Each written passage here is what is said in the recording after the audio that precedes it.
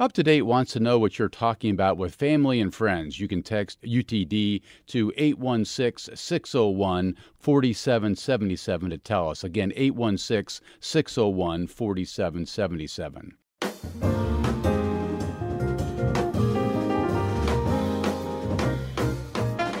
This is Up to Date on KCUR 89.3. I'm Brian Ellison.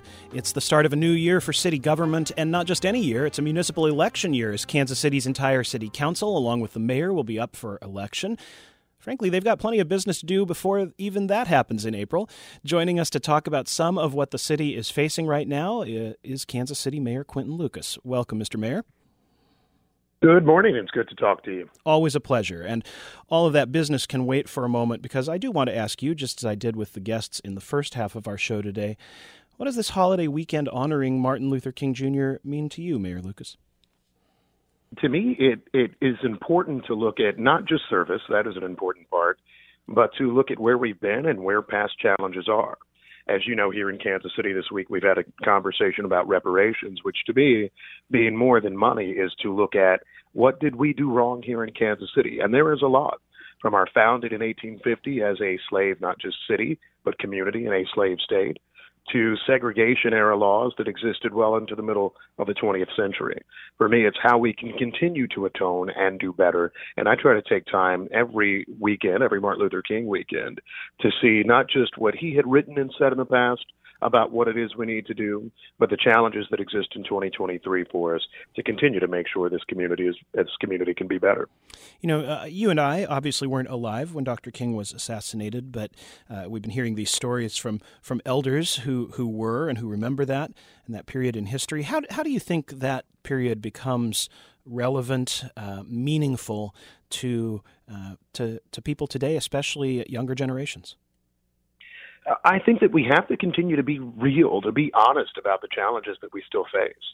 I think the thing that is the greatest threat to us sometimes in American society is when people act like some of the sins of the past have been magically resolved. But when you look at things in Kansas City, like the Truce Divide, like news this week about how 20% of our third graders in KCPS and KCPS charters are reading at not grade level. Reading at grade level, meaning 80% or not. I think that these are the sorts of things that we have to ask, why is that the case, and how we can do better, and how, just because something exists in the world, how it actually can be changed. Mm-hmm. And so for me, it's about explaining that to young people, to new generations, sharing with people that these things aren't just the way it is, the way it has to be. We don't have to live in a world of violence. We don't have to live in a world of blight. And I think us making sure that we speak to everyone about how these things can be better gets us to that message of Dr. King. I mean, I'm one of those who often thinks about his work most about poverty and how so much of our struggle for civil rights, for equal rights for so many in our country relates to actually having real conversations, not just about how we break down laws that may segregate, but how we build communities that allow for opportunities for all. We are still not there, and I think that's something that young people can understand, can relate to, and frankly want to do more work on. How will you be observing this holiday this year? I will be spending time in two different locations. There is at Metropolitan Missionary Baptist Church a citywide service, one that has a number of ministers and folks I know here in Kansas City, Missouri. I will do that. I also will stop by the Johnson County NAACP's observance ceremony that is also the same evening to visit with a lot of folks. To really share, I think, a consistent message. One, we are one community. Our solutions come from both sides of the state line, from any number of groups. And importantly, to talk about the changes in the past, the changes that we need to build a better future. Through the weekend itself, I know that service is a big part of the discussion. I expect myself to take part. I don't know where exactly I'll be at on Monday, but it is a city holiday, so I expect to be out and about in the community. I'm not just thanking those who serve, but taking part in it myself. Well, let's turn to some of the business of the day, as it were. Mayor Lucas, let's talk about a couple of issues that this week the City Council voted to put on the April ballot alongside all those votes for mayor and City Council. It's not every council that invites people to consider raising taxes at the same time that they're voting on their potential reelection, but here we are. One of the taxes is on recreational marijuana, a 3% sales tax for the city on top of the 6% sales tax the state will already be collecting. What's the thinking there? The thought there is a very simple one, and we certainly recognize that taxes can sometimes be difficult things to have on the ballot with candidate elections, but we believe that the people of Kansas City will see the rationale. First, in connection with the marijuana sales tax, much of the discussion when it was a statewide question in Missouri was about the fact that, this can be a positive for our communities, for the state of Missouri, and for our cities. Kansas City, along with a number of other cities that are exploring it, Raytown, Independence, Blue Springs, Sugar Creek, Grandview, is looking to make sure that as we are seeing these new revenues, how do we actually address long-term underfunded issues? For us in Kansas City, Missouri, that looks like addressing homelessness, which does not have a general fund line item. And each year we're trying to find money, often too late in the year, to address certain homelessness issues. Violence prevention, particularly outside of KCPD. How do we make sure we have money for conflict resolution, for violence interrupters, the sorts of things that we say are important, but that we don't find good funding sources for? And finally, dumping and illegal trash pickup is something that has been very important for us to address these issues. So for us, the timing of it wasn't so much the important part as much as it was there's a need. There is a very real concern now.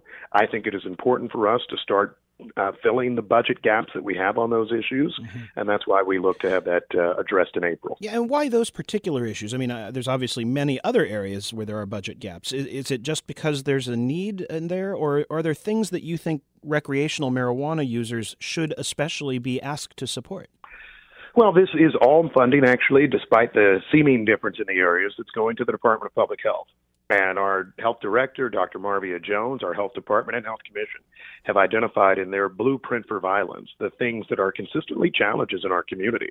And frankly, perhaps surprising to some, those are the key areas that we don't actually invest enough in root cause violence prevention in Kansas City.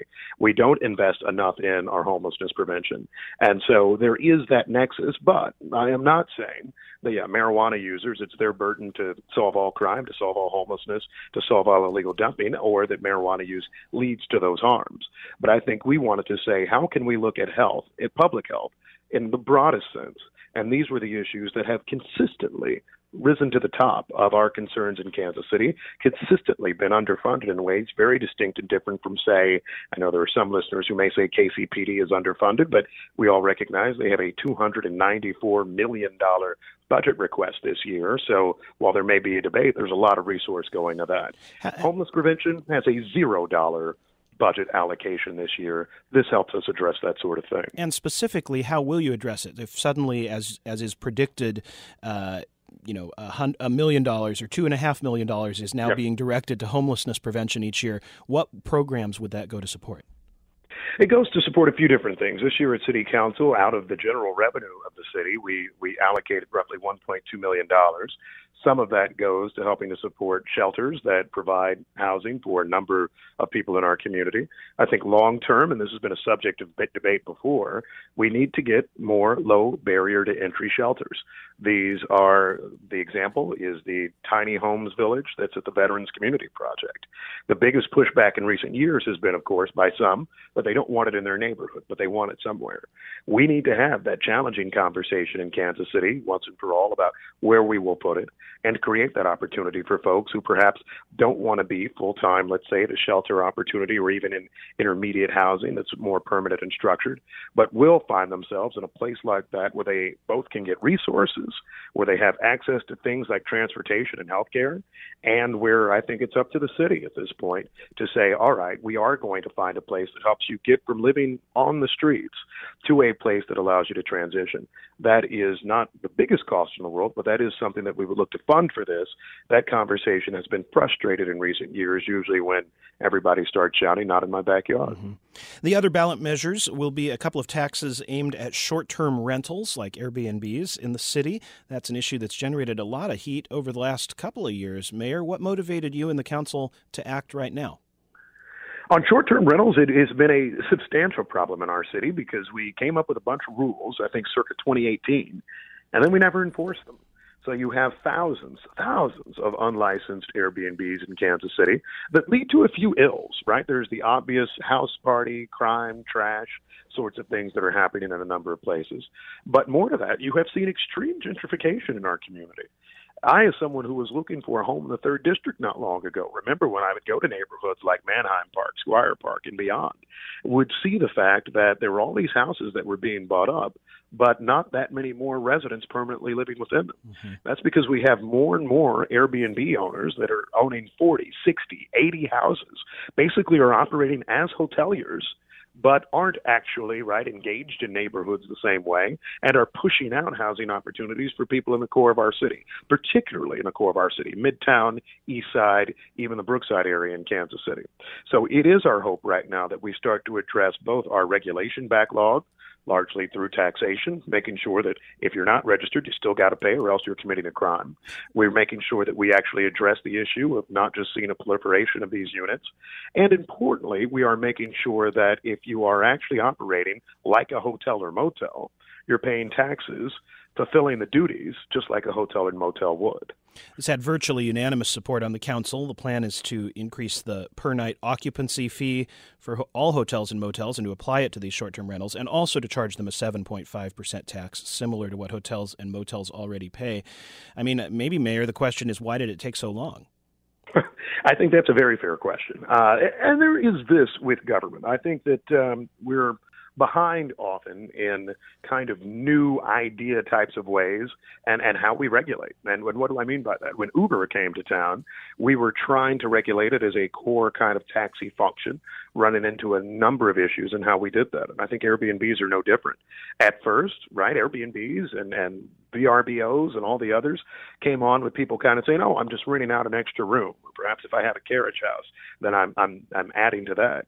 What we have largely seen is this is a substitute for hotels and motels, and I'm not saying it's a bad one, right? Many of us who have families may like to be in a home rather than just the Lowe's hotel. That being said, I think it is important that if it is a substitute area and if it does create a number of harms, including folks that are leaving out 10 bags of trash after a weekend of partying in a neighborhood or residential area, then I think we need to address it. So I do think that we have been too slow. I think you started to hear and see a groundswell of neighborhood concerns, and a lot of folks have spoken of this. Councilman Eric Bunch, I know, had a forum in the Roanoke neighborhood about this a few weeks ago, and I think we finally at City Hall said, it's time to act. Importantly, though, that action requires the voters, and so that's why we're looking to get it on the ballot as soon as possible. Let's take a call from Sean in Kansas City. Sean, welcome to Up to Date. Hey, thanks for having me. Hey, Mayor, I was just wanting to know about the bike lanes on Truman Road and the businesses being impacted by it. And what's the plan to help these businesses get back to business as usual? Thanks so much, Sean. Yeah, the bike lane issue has been an interesting one, and one that I think I foresaw some months ago, and others who have as well. I think the concern on Truman Road and in perhaps some other areas of the city is that we have done insufficient communication and collaboration up front with certain communities where bike lanes were going in. I myself was on Truman Road the other day. I stopped in at a wonderful diner, Porsche's. I encourage you all to go. And I asked them, what did you know about it? And they said, we didn't know anything about the bike lanes coming in until one day we saw people in a construction crew doing them. That was unacceptable. That is unacceptable. I know right now our Director of Public Works, our city manager, and others are meeting with business owners in the area to address a few issues that I've heard a lot of. One, how do we make sure that there are good parking alternatives? How is there sufficient signage to make sure that people are safe? And importantly, for things like regular drop-off and pickup, how do you make sure that can be done in a safe manner?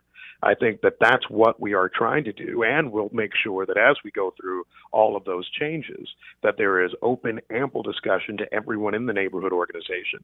The biggest mistake sometimes we make at City Hall is that we visit with one kind of narrow group in a neighborhood, and maybe that's 10 to 15 people who are very important and valuable people, but they may not speak for the 500 or so or the thousands that are impacted. We're trying to redo that. We regret the failures of the past in doing so, but I think that'll help us address the Truman Road bike lane issue going forward, and importantly, as we see perhaps an expansion in the network going forward, how we address it further. I will note that between now and April, we are having a bit of a moratorium on bike lanes and the production of new bike lanes to make sure we can get these things right going forward. We'll be right back.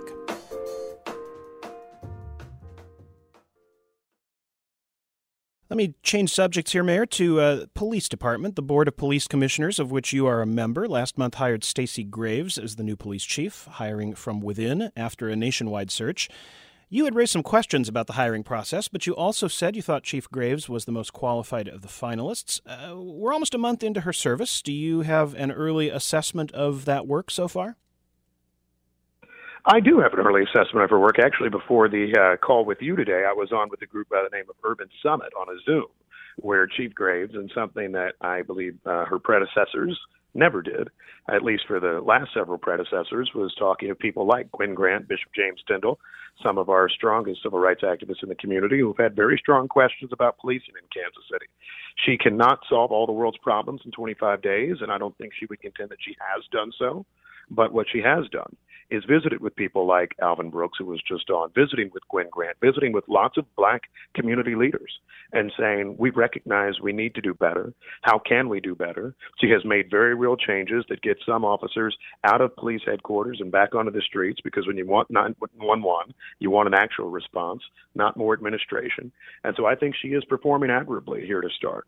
I know there will be many challenges. We have another budget discussion to come up, but I'm expecting a lot from Chief Graves, and I have high hopes that her voice is a welcome change to police department administration, not just as our first female police chief, which is something that I think was long overdue, but also as someone who is listening to and trying to truly answer for past concerns with KCPD and trying to lay out a path for how we can do better. State voters, of course, approved increasing the mandatory amount the city has to budget for police, even as the city force continues to be under the authority of that state-appointed board. Is it becoming clear to you, Mayor, what the implications of that increased budget mandate will be? Is that going to change things or put some other strain on the city budget? I mean, here's the story. This was a political effort to support a conservative politician in his dreams one day to become either our attorney general or senator or governor, somebody who doesn't live in Kansas City. You're speaking of Senator Tony Luetkemeyer of Parkville. Yeah, absolutely. And, you know, I get political games. I think it's disappointing and frustrating that game requires Kansas Cityans to not have the same rights of everybody else in Missouri. In terms of strain on the budget, I think it does create a strain on the budget, particularly when Kansas City is trying to get to zero-based budgeting. And I'll describe that briefly, which is that we're trying to build out, all right, what are our costs each year? What do we need to allocate from? What's the biggest priority, as opposed to just looking at last year's budget and putting a 4% increase, let's say, on everything, which is how KCPD does its budgeting. I think it leads the Kansas City Police Department itself, actually, not to be creative in how it can pay its officers the best, how they can pay for 911 dispatchers, because, frankly, they're just not asking that question. They're instead saying, all right, we're almost $300 million, but we need this much more. That has done them a disservice for years, and I think if you talk to KCPD, they'd say they're under budgeted despite these increases.